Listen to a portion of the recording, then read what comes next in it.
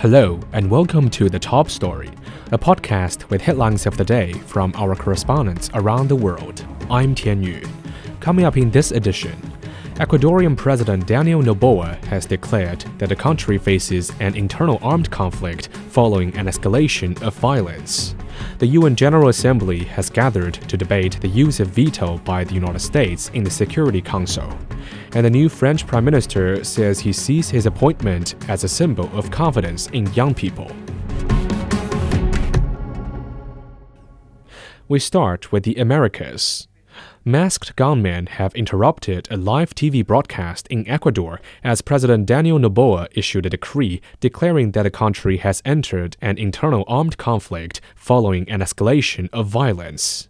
The armed men took over the studio in Guayaquil, located 400 kilometers from the capital, Quito. Shots were heard as the intruders carrying weapons stormed the studio. The attack is the latest incident in Ecuador, which is already under a state of emergency after one of its most dangerous gang leaders escaped prison. Dan Collins has more. Special Forces police officers raided the TV channel, arresting armed gangsters who had stormed the studio during a live broadcast. Hooded and gun-toting gangsters invaded the studio of a major television channel in Ecuador's largest city, Guayaquil, on Tuesday. Viewers watched the attack live on TV as terrified journalists and camera operators were forced to the floor by the armed men. Around 20 men carrying pistols, automatic weapons, sticks of dynamite and grenades stormed the headquarters of the TC television network. Videos on social media showed staffers pleading for help as the outlaws rampaged through the building. In response, President Daniel Noboa declared the country in internal armed conflict. This means gang members can be combated by the military as terrorists. On Monday, Noboa, who took office in November, declared a 60-day state of emergency. I've given clear and precise instructions to the military and the police commanders to intervene in the control of the prisons. I've just signed a decree of state of emergency, so the armed forces can have all the political and legal support in their actions. I call on the citizens to show their support to the armed forces, because this is everyone's fight. That decree was prompted by the prison escape of the country's most dangerous criminal on Sunday. Since then, several police officers have been kidnapped and car bombs detonated. A huge manhunt is underway, with thousands of soldiers and police searching for Adolfo Macias, known as Veto, the convicted leader of the powerful drug gang Los Choneros. Macias escaped from jail in the port city of Guayaquil ahead of a scheduled prison transfer to a maximum security facility. President Noboa has said he will not negotiate with, quote, terrorists, and his government has blamed the recent prison violence on its plans to build a new high-security prison and transfer jailed gang leaders. The prison service has not released information about its guards who were overpowered and held hostage by knife-wielding gang members in several prisons on Monday. That was Dan Collins on violence in Ecuador. The United States is hosting a series of events to mark 45 years of diplomatic ties with China. The Carter Center in Georgia has held a conference to look back on history and explore the future. Hendrik Sabrandi reports. We're at the Carter Center in Atlanta, named for U.S. President Jimmy Carter, who together with Chinese Vice Premier Deng Xiaoping played such an instrumental role in normalizing relations between the U.S. and China beginning on January 1st, 1979. That date and this 45-year anniversary is being marked by a conference that's examining the state of relations between the two countries. It's been, safe to say, an eventful 45 years. One of President Carter's greatest legacies, his center says, is more than 4 decades of peace and prosperity in East Asia. But the relationship between the U.S. and China has not always been smooth or easy. There's been real tension between the two countries over the past few years. This forum comes at a time when the relationship appears to be back on the upswing. Still, there's lots in the diplomatic, military, and economic realm to discuss. China's ambassador to the U.S. and the U.S. ambassador to China, both speaking remotely to attendees, acknowledged the common interests and major differences that exist between their countries. They said open dialogue is very important. Taking stock of the past 45 years, we believe that the most important inspiration is that China and the United States stand to gain from cooperation and lose from confrontation. And working together is our only correct choice. The broadest consensus is that we should make the China-US relationship work and not mess it up. We pay tribute to President Carter today for that monumental achievement.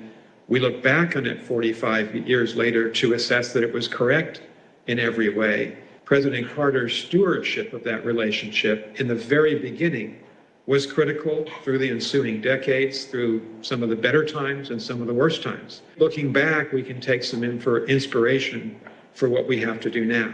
As China's ambassador said, give and take between the two sides is critically important, and there's plenty of that here involving both U.S. and Chinese experts who are talking about a host of different topics, including the history of U.S.-China relations, political and military security, trade, technology, and climate.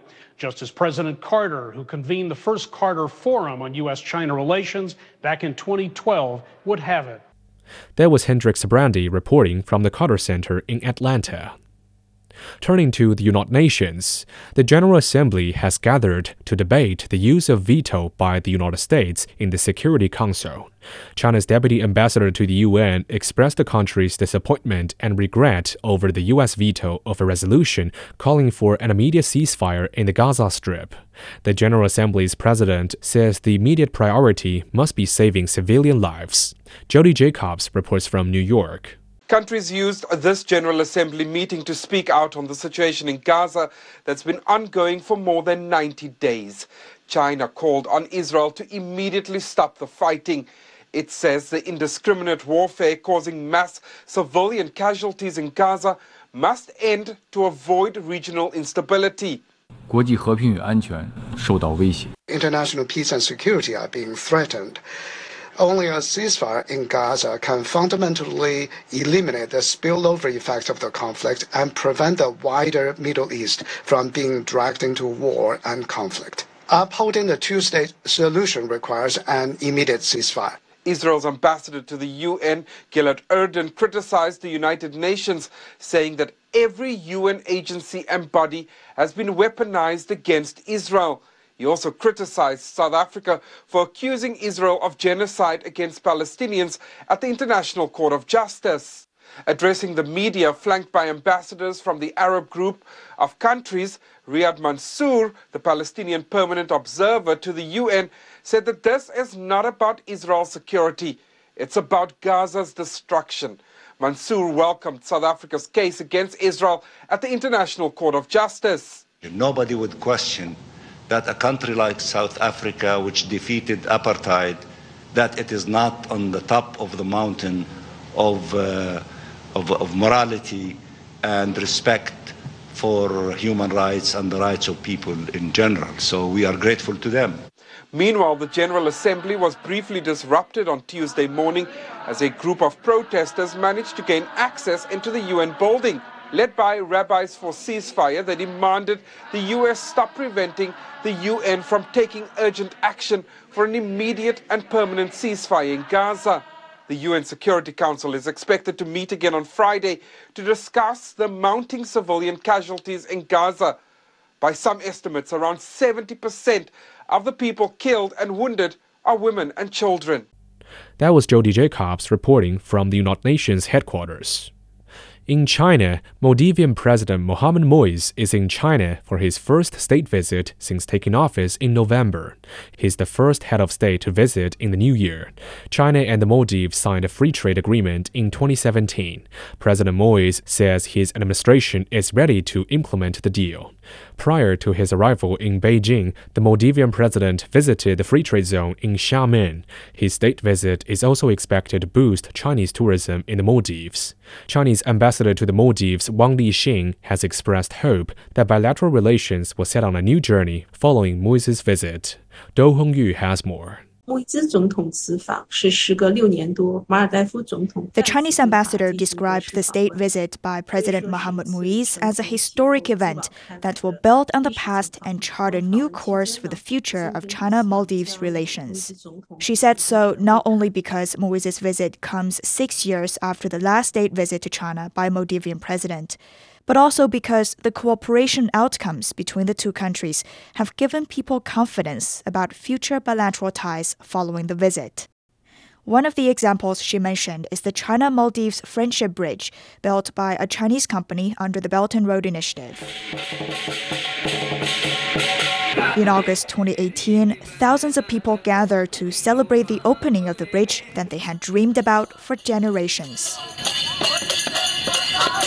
It's the first bridge connecting Maldivian islands, marking the end of an era when people could only travel among the islands by ferries, which can be dangerous.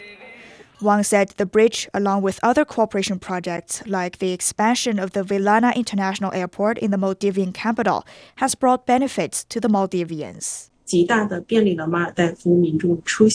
The projects have made it easier for people to get around, boosted tourism and aviation, and made life better for the locals. They've had a transformative impact on the development of the Maldives and brought real benefits to its people. She listed many aspects of further cooperation between the two countries, including more transportation infrastructure, museum renovations, improved medical conditions, and development of the digital economy. When talking about tourism, the main pillar of the Maldivian economy, the Chinese ambassador said the number of Chinese tourists to the archipelago has been rebounding since the beginning of last year. Looking to the future, she said China also hopes to see more tourists from the Maldives. Although many Chinese tourists visit the Maldives, not many Maldivians travel to China. We want to promote more visits from Maldivians to China because there are numerous provinces and cities with abundant tourism resources that would appeal to Maldivian tourists. Our mountains and ice and snow tourism sites are sure to be attractive to Maldivian tourists. Many consider President Mohamed Muiz's visit to China as a pragmatic trip. It's expected to align the development goals of the two countries and extend the benefits to a wider population. That was a report on the opportunities that come with the Maldivian president's visit to China. Finally, in Europe, France's new prime minister says he sees his appointment as a symbol of confidence in young people. 34-year-old Gabriel Attal is the youngest person to hold the position in modern French history. He succeeds Elizabeth Borne, who stepped down over immigration issues. Tony Waterman reports from Paris. In his very first speech as France's new prime minister, Gabriel Attal said he wanted to take control of France and unleash its full potential. At just 34 years old, he is the youngest prime minister in French history, but he vowed to leverage that, saying he will fight tirelessly for France's youth and middle class. Je pense au particulier aux classes moyennes. I'm thinking in particular of the middle classes, the beating heart of our country, the makers of the greatness and strength of our French nation. These French people who sometimes no longer know where they fit. The French doubt, but deep down I know they hope too, because deep down, deep in our consciences, as French people in love with our country, we know France will never be synonymous with decline. Attal has been serving as the Education and Youth Minister since July, so not a very long time. But he is widely popular here in France. A recent Ipsos poll found him to be the most popular politician in the country, something that could help him inject new life into President Emmanuel Macron's centrist government, which has been pummeled by widespread criticism of its recent policy reforms. There were weeks of mass protests last spring after pension reform, which raised the retirement age, which was a very unpopular move, but it was pushed through without a vote in parliament. And people took to the streets again just last month after a new immigration law tightening access to public services was passed with the backing of the far right. Both of those policies ultimately led to the undoing of Attal's predecessor, Elizabeth Borne. In a social media post, Macron said he knew he could count on Attal's energy and commitment to implement his policies. But ultimately, Macron is keen to get his party back into the good graces of French voters if his government is to fend off the far right in June's European elections. Polls are showing that Marine Le Pen's far right is gaining popularity with up to a 10 percentage point advantage. That being said, Attal will be facing many of the same challenges as his predecessor, presiding over a government that does not have an absolute majority in parliament. That was Tony Waterman on the changes in the French government. Recapping today's headlines. Ecuadorian President Daniel Noboa has declared that the country faces an internal armed conflict following an escalation of violence.